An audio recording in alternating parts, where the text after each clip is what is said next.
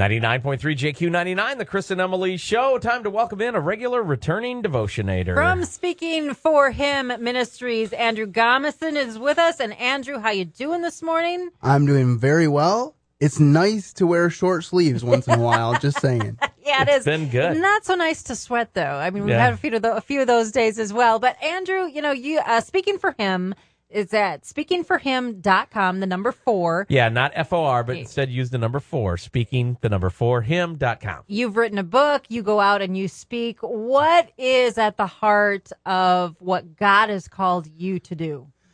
Well, I believe firmly in preaching the gospel and encouraging the lost to come to Christ. But I think my primary goal is to come to those who are already believers and professing Christ and encourage them to walk worthy of the gospel of Jesus Christ. Are you finding that, like Emily and I, part of our calling is we like to go into churches and do events and things because there's so many people that call themselves Christians, but they're really living defeated lives. We still want to reach out to what's considered the lost, but Andrew, is that what God's laying on your heart as well? Well, yeah, and I think that one of the reasons that I wrote the book and one of my burdens is that people don't realize how much little compromises can change the big picture.